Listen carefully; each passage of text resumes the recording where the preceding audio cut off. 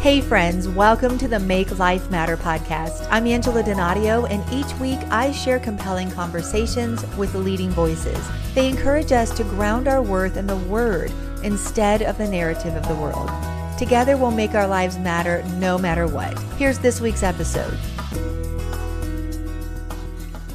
Well, hey guys, welcome back to the Make Life Matter podcast. I hope you are loving these conversations we're having in 2024. And my frame kind of around the beginning of this year was to have courageous and not contentious conversations. Maybe that kind of started to mull over in my heart as I thought about an election year. My husband and I pastor right outside of Washington, D.C. We pastor a diverse church that we absolutely love. And this is our 30th year at this church, first as youth pastors, student ministries, and then as lead pastors. And so it has been such a joy. And one of the greatest gifts in our ministry has been the diversity that God has allowed us to see and has entrusted to us. And so we have upwards of 40 ethnicities represented in our church congregation and our church body. And so when I saw this new book come across my desk from a publicist that I love working with, I immediately said yes. Pastor Terry Crist has written a brand new book called Loving Samaritans. And in this book, he demonstrates how it's possible to live a life of radical inclusivity without compromising one's belief or the truth of the gospel. And that's the rub, isn't it? So we're going to dive in just a moment and talk about this brand new book and talk about the message of the book of how we can love others well, especially when we are encountering maybe others of different viewpoints and different backgrounds. Well, Pastor Terry Crist is the co-lead pastor of City of Grace in Phoenix alongside his wife, Judith. And we've already talked about this amazing new book. We're going to tell you more about that and how to get that in a few moments. He has a TH.M and a D.Min, lots of letters after his name. And he has a business certificate in nonprofit management from Harvard Business School. He's passionate about community transformation, and he promotes adoption and foster care through his work in state government. He's an avid outdoorsman. I told him my husband was raised in Alaska. I'm sure they have lots in common. He's a gifted communicator. He's an adventurer, and you know that I'm an adventurer over here. He's preached the gospel in 65 nations. He and Judith have 3 married sons, 3 grandchildren, and they live in Phoenix and have recently moved. And that's a big part of the story and the launch and the impetus of this book. So, Pastor Terry, welcome to the Make Life Matter podcast. I'm so honored to have you here.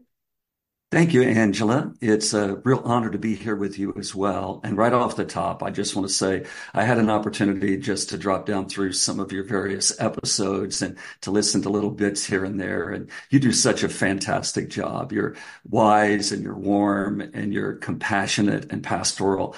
And I think you're filling a really important space. So I want to get that out right up front. It's an honor to be with you. And thank you for having me today. Thank you so much, Pastor. Speaking of warm, we joked about that we've had a horrible storm here this week on the East Coast. And if you're watching, you can see that he's in sunny Phoenix. We were saying, yes, his weather is much, much better than mine. But Pastor, let's talk about the fact that you moved recently to Phoenix and the emphasis of this book and Loving Samaritans. I first want to kind of know about the move, and then we're going to dive into just what it even means, why Samaritans, what that means to people who might not be familiar with the term. I think the move is sort of a jumping off point into a much bigger topic that we both, I think, share a passion in and are going to discuss here today. The move in and of itself is not unusual because we're a transient nation. We move from one place to another, and we've certainly moved over the course of 40 years in ministry, more times than I can even count. But more often than not, we move from one neighborhood to a neighborhood much like the one we had moved from. And in this case, my wife and I made a very radical choice for us, a pretty significant decision to move from the comforts of a suburban neighborhood where we had lived for 20 years, had raised our family, had planted a church, had just done our lives within about a 7-minute radius. And we, while traveling the world in ministry, found ourselves coming back home to this quiet, white, peaceful, suburban enclave. and not really engaging with the people in our own community the way that we felt called to. So we decided one day, hey, we're not going to outsource our compassion any longer. As leaders, you grow a church, you grow a team, you give assignments, you follow up on the work that's being done. And all of that is very much appropriate when it comes to scaling up our response to addressing the pain in the world. But for me personally, I wanted to roll up my shirt sleeves, get my hands back into the lives of people, and to really engage in helping people, being with people. And so we moved from the suburbs into a high rise.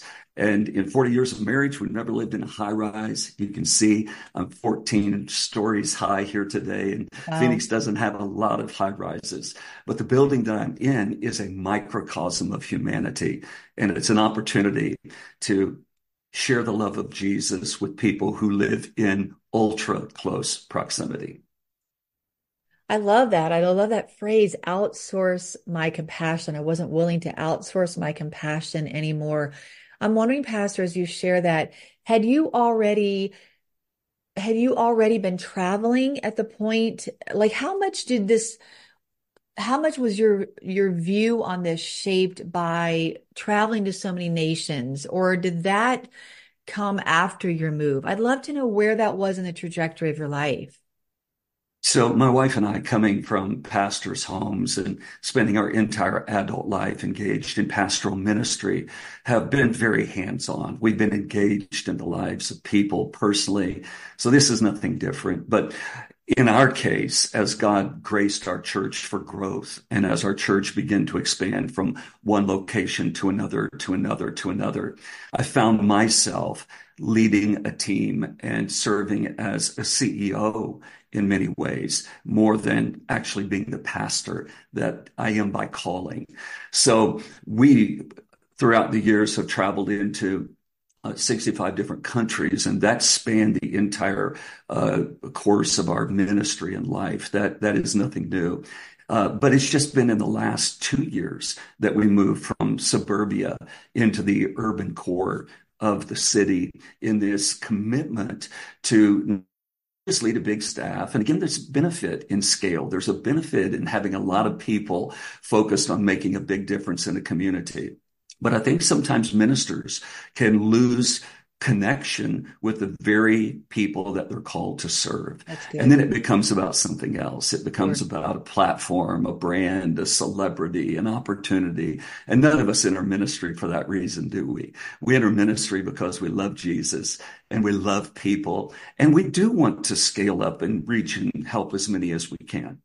So for me, it was just a matter of getting back to the basics. And that meant moving into Central Phoenix and riding an elevator, some 14, or if I park underground, 15 stories every day with every imaginable sort of individual that I've come to love. And I'm no longer just serving as the pastor of a large and multi-ethnic multi-site church, but I'm sort of the de facto pastor of a building right now. And there's no turning that off. There's no getting away from that.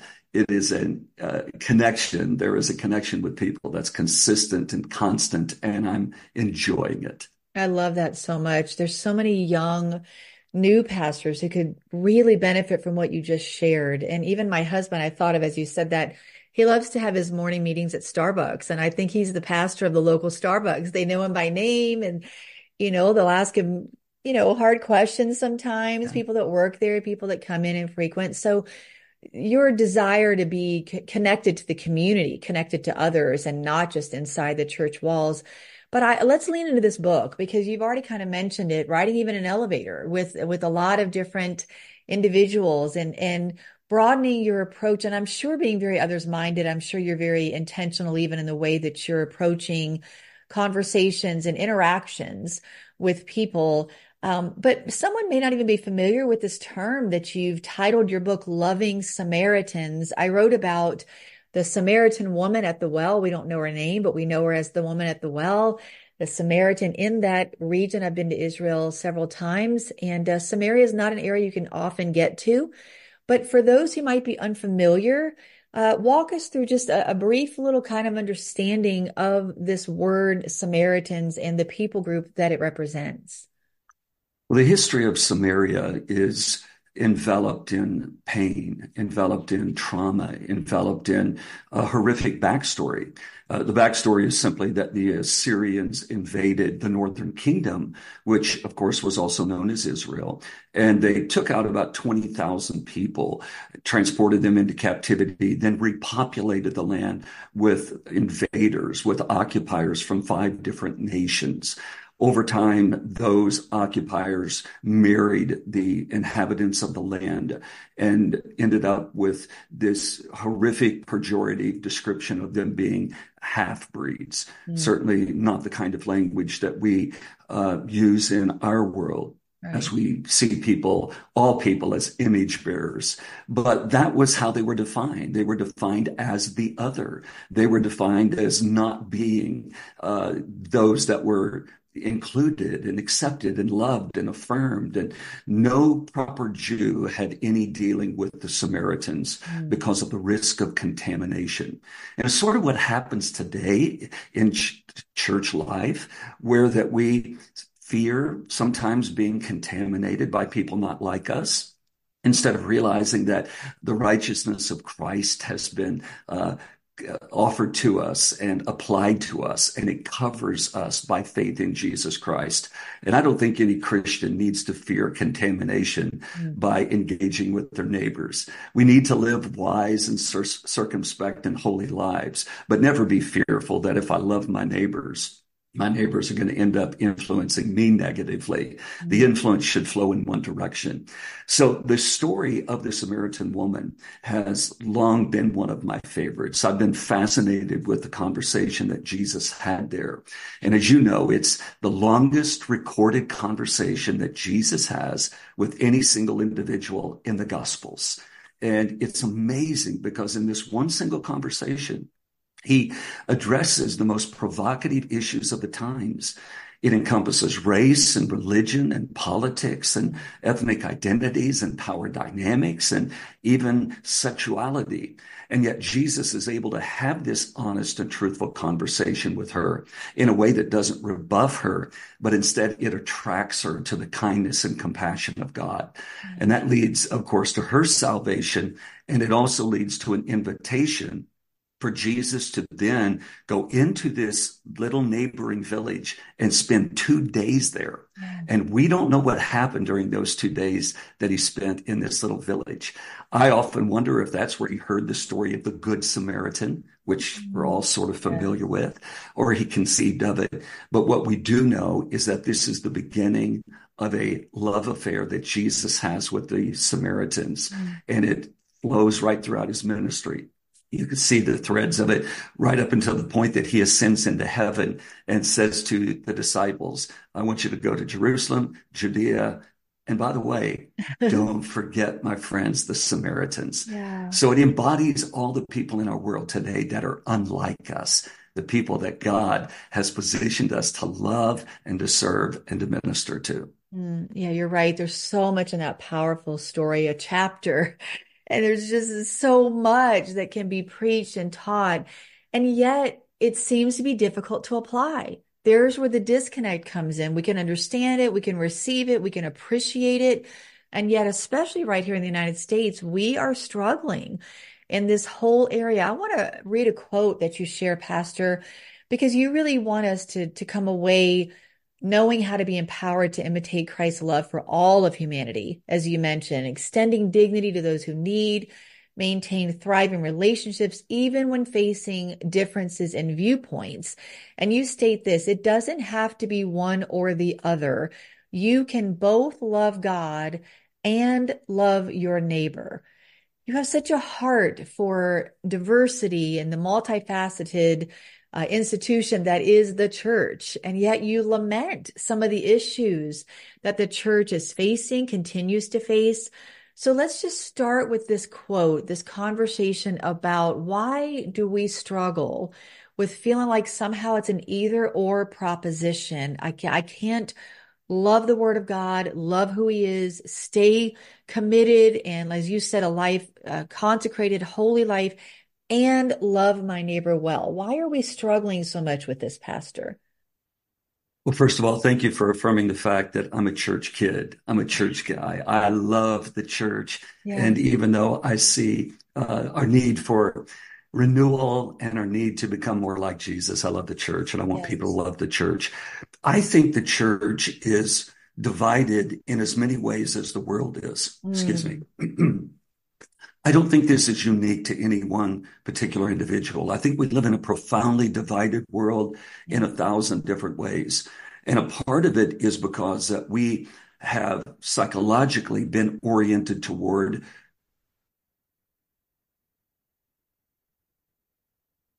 tribes. And when we don't toward tribalism. So Yes. let me tell you what I mean by that just real briefly.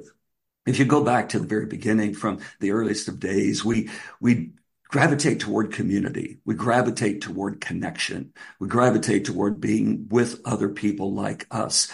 And that's what a tribe is. We're all tribal in 1,000 different ways. We have our sports teams. We have our alma maters. We have our boys and girls clubs that we're loyal to. Whatever the case may be, we have our people. Nothing wrong with being in a tribe. In fact, all of Israel was in tribes, one nation, all God's people. And yet there were distinctions, there were uniquenesses, there Yes. were idiosyncrasies, there were all of this diversity and variety. Mm. So that's what it means to be in a tribe. The problem, however, is when we look at other tribes and then say they aren't as worthy as we are. They aren't as whatever as we are.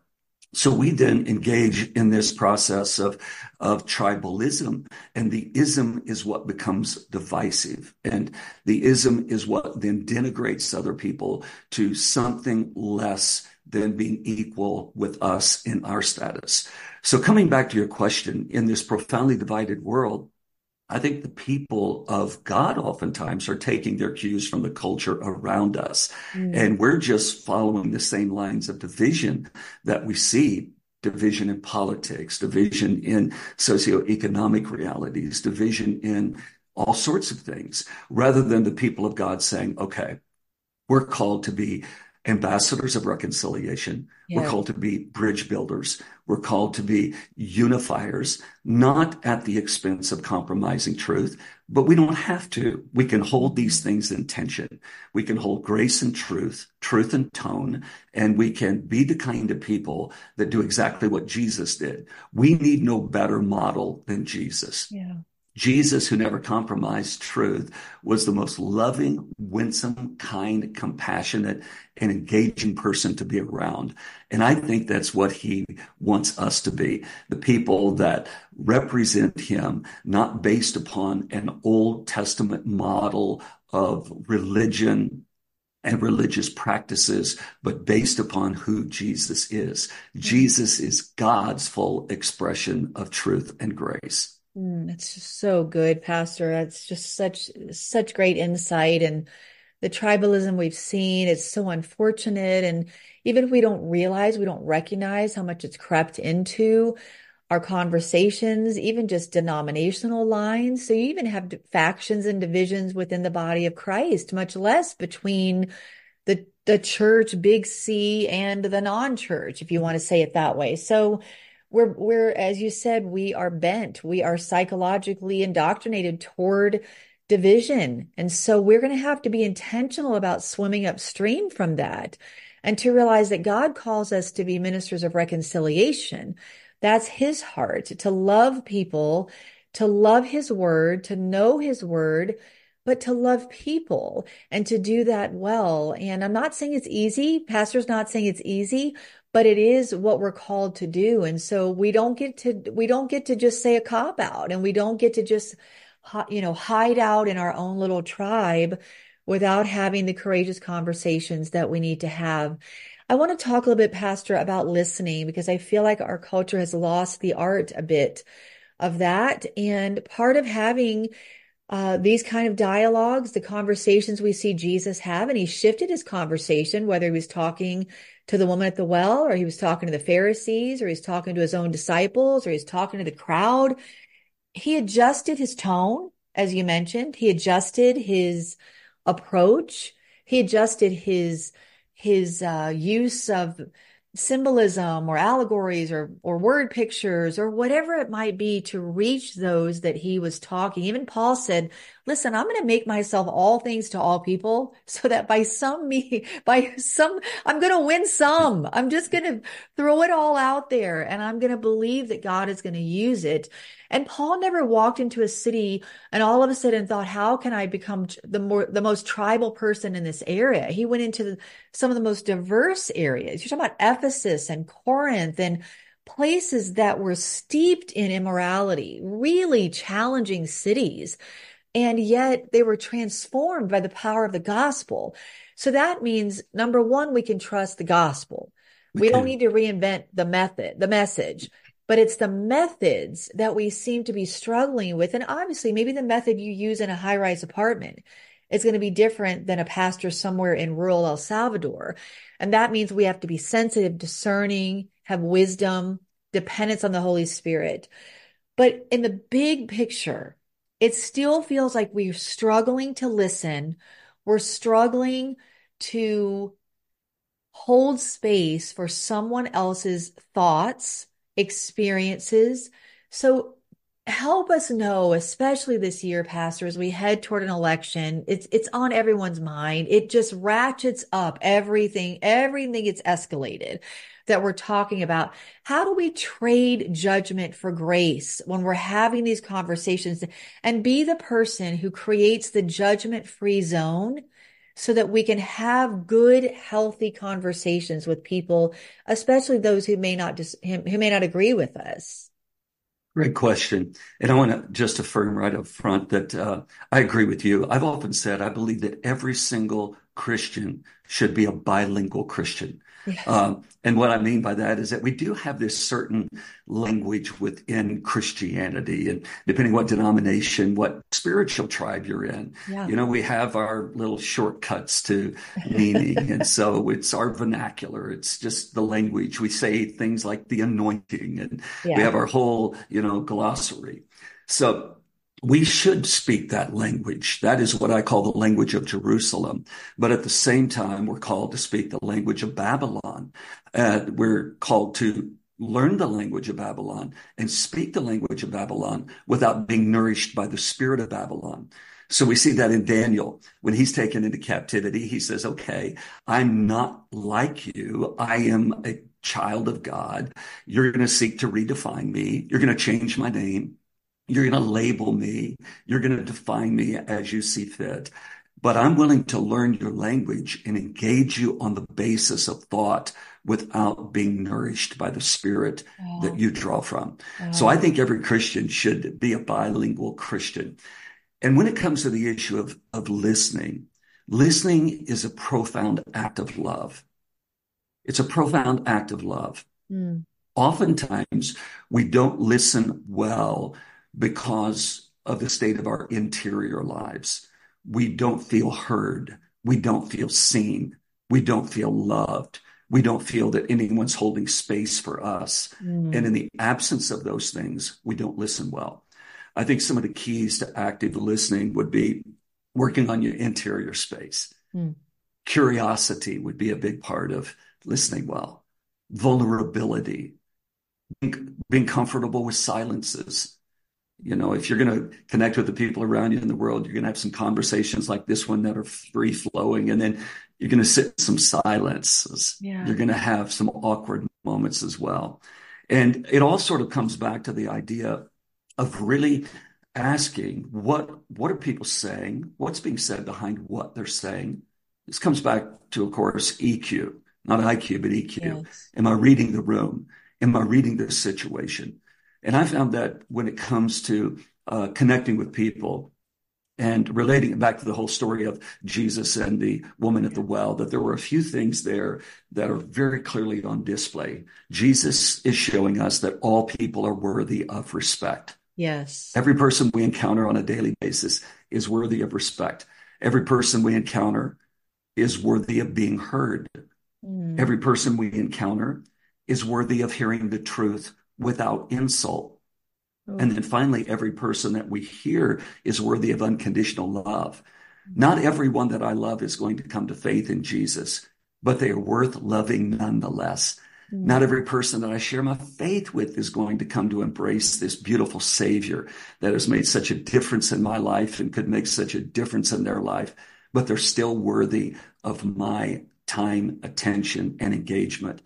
So I think one of the things that we can do is sort of take our ego off the table when it comes to connecting with people around us and not look at them as targets of evangelism, even Mm. though we want to see them come to know Jesus. Not look at them as potential church members, even though we want them to be a part of our church, but to see them as people that God loves unconditionally. And if they're worthy of being loved unconditionally by God, they are worthy of my time, attention, affection, curiosity, conversation, and commitment as well. Wow, so good, Pastor. There's so much wisdom in what you're sharing, but there's also so much compassion in what you're sharing.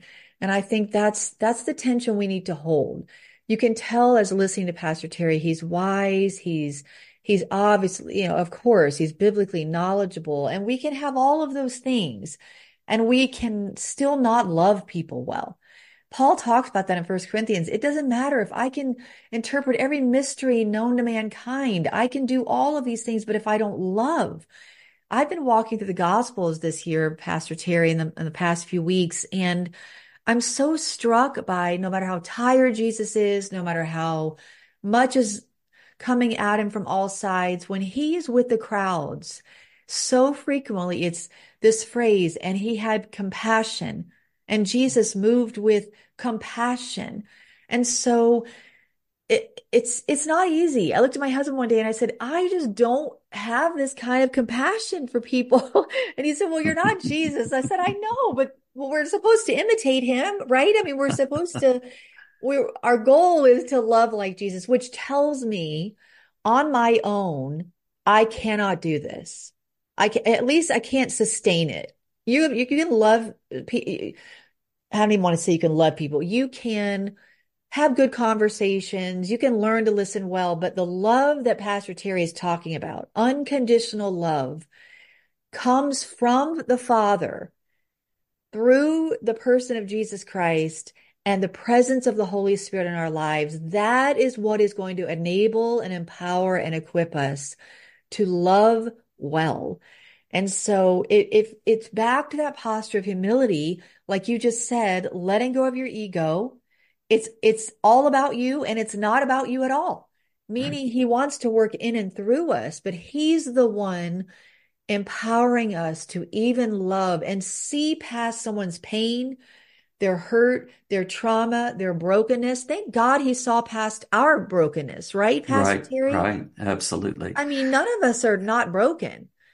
We just are varying degrees of healed from our brokenness. But to say, God, I want you to use me in a broken and a hurting culture. And it starts with listening. It starts with loving. Jesus listened to the woman at the well. When the disciples went around Samaria, they wouldn't even eat and they wouldn't even go get food in the town. God forbid they be contaminated by these people. Jesus went, and I love, Pastor, that it says Jesus had to go through Samaria. Had to. Yeah, he didn't have to go there. He chose to go there.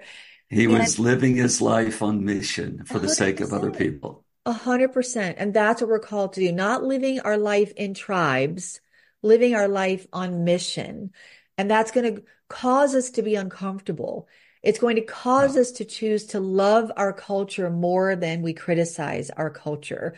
So, Pastor Terry, I'm so grateful for your message. I could talk to you for hours. My brain was buzzing of, we need to have him out here. He's got to do a leadership conference because the wisdom that you speak with and the passion that you have, not only for the local church, which of course is my heart as well.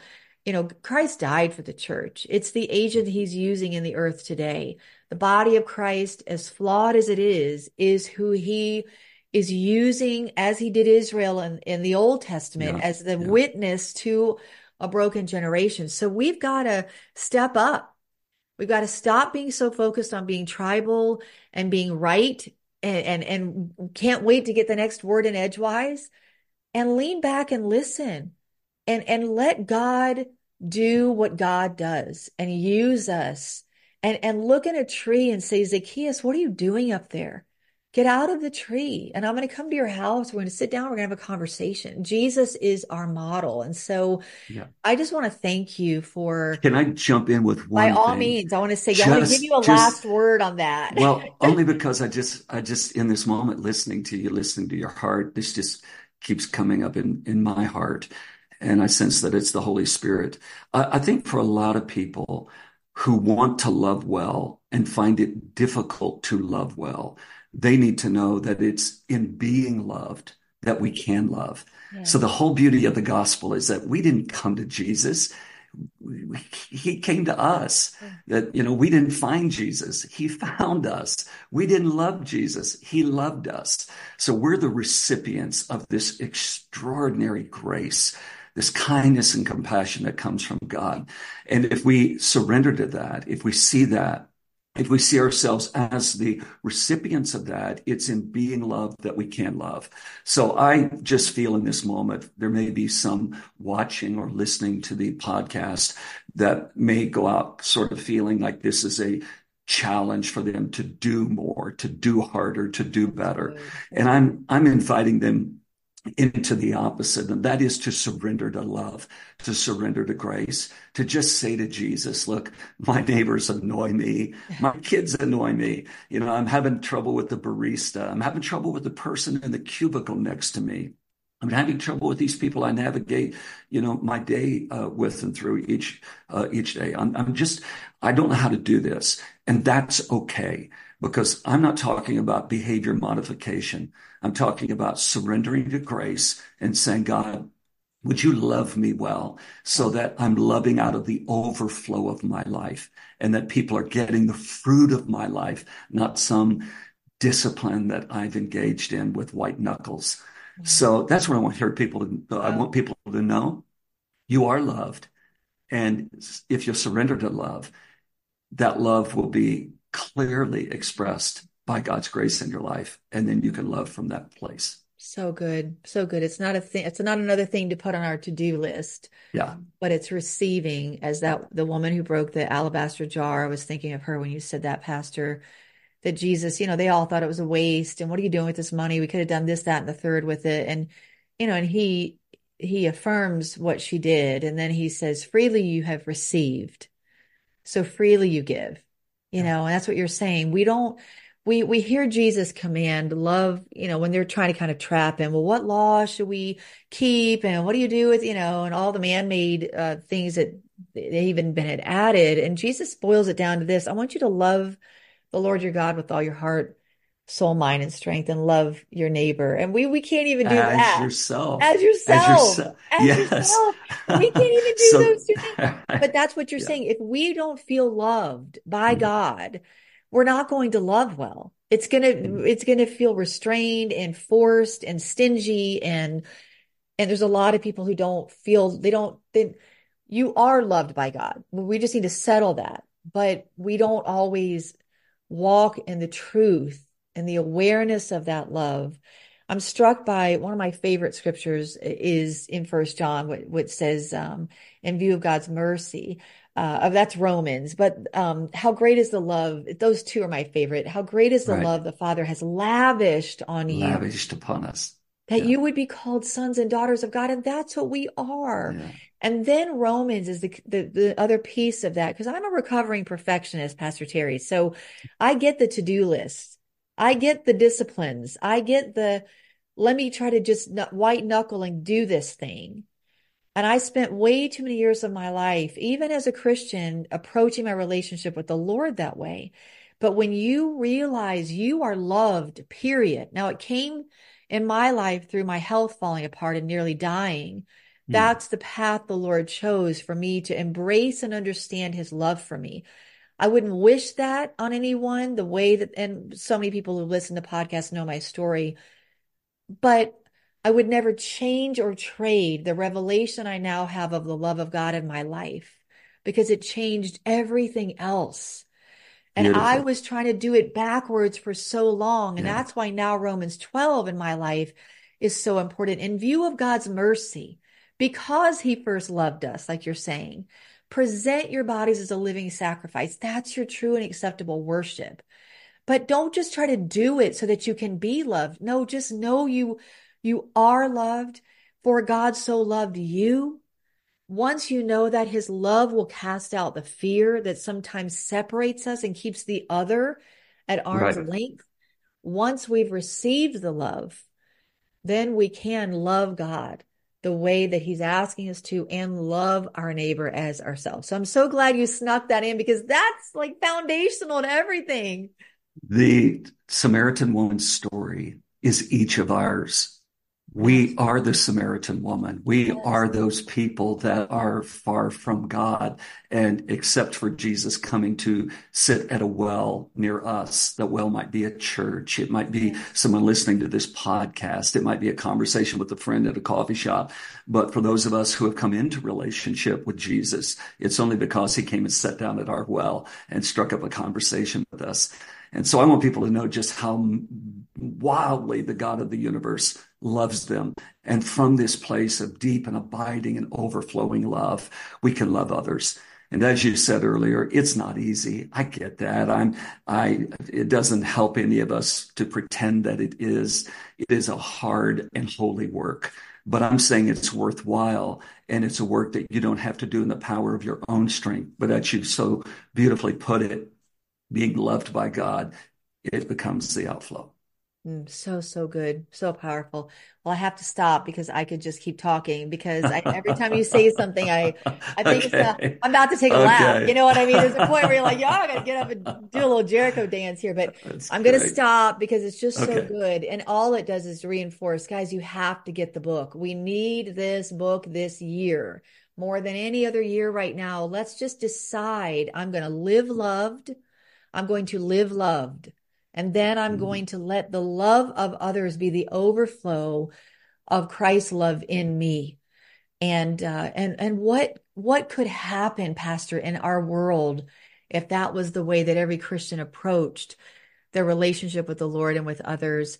So I want people to get a copy of Loving Samaritans. You're really active on social media, so I'm going to put your social media handles in my show notes. They can also go to zondervan.com. I know it's a little bit long. I'm going to put this in my show notes too, guys, /P/Loving Samaritans. I'm sure they can also just Google the book, Amazon, all the places you would find it. If you're a pastor, a leader, please, please, you will be so blessed and encouraged by this book. Pastor, I'm going to ask you to close this in prayer over our listeners in a moment, especially anyone, like you said, might just be the last thing you want is for anyone to get off of listening to this conversation and think, oh, I just cannot do this. It's just too hard. You so beautifully gave us the roadmap to not leave with that. But I want you to pray, especially for anyone who just maybe they know exactly who that person is in their life, that they're like, I just can't figure this relationship out, or dreading the family reunion, dreading going to work, dreading sitting on a pew across from someone that you're having a disagreement, whatever it might be. Um, it doesn't have to be that way. So Pastor, I want you to pray for us in just a moment, but I love to close with one last question. That is, and it might be the woman at the well, but it might not be. So other than Jesus, who is that person in the Bible for you that most inspires you to make your life matter for the kingdom? It's a big question. And there are three that instantly come to mind, and then I'll narrow to one. So certainly Daniel in Babylon, Joseph in Egypt. Also Jacob, strangely enough, Mm, because Jacob's life reflects the overall picture of redemption. And I'm working on a subsequent book that is called Naked Jacob, mm. Humility, Ambition, and the Glory of God. Wow. So I'm kind of going back and forth, but I'm going to go back to Daniel. I'm going to go back to Daniel. Daniel in Babylon, Daniel in a culture so much like our own, Yes. was able to serve for 70 years. Mm. I mean, he served a lifetime, if you will, and he served faithfully as an Yes. emissary of the kingdom of God. And is a picture of what God has called all of us to do as ambassadors of reconciliation. That's right. And it's not that we just withdraw from our culture. We're called to be salt Right. and light And he's such a beautiful example of that. He's hard to see a perceptible flaw. I've heard somebody say maybe he had anxiety. I don't know. I mean, who wouldn't in that situation, to be honest? But he just is such a model of integrity, consistency, playing the long game, being in a culture and not of it, and letting God use you in spite of that's why we don't need to get so freaked out over even an election or who's in this position or that position. God is in control. And Daniel is a beautiful picture of that because he used him so integrally in multiple administrations, just like he did Joseph, rising to positions of great authority and responsibility, despite what was going on around him. So I'm not surprised that you chose Daniel, and I can't wait for your new book because it sounds great. And of course, Jacob had all the flaws. So I know, right? It's a great observation you made there. We're not sure about Daniel, but I relate to Jacob because of all the flaws in my life. So that's true. There's the pendulum swing, right? There's exactly. We don't see a flaw, and there's Jacob. It's like, oh, we all relate to. Like, oh, he's a mess. He's a mess. The brother is a mess. But God uses all of us. That's the beauty of it. So thank you, Pastor. Guys, go get a copy of Pastor Terry Crist's new book, Loving Samaritans. And then we'll have to have you back when the new one is out.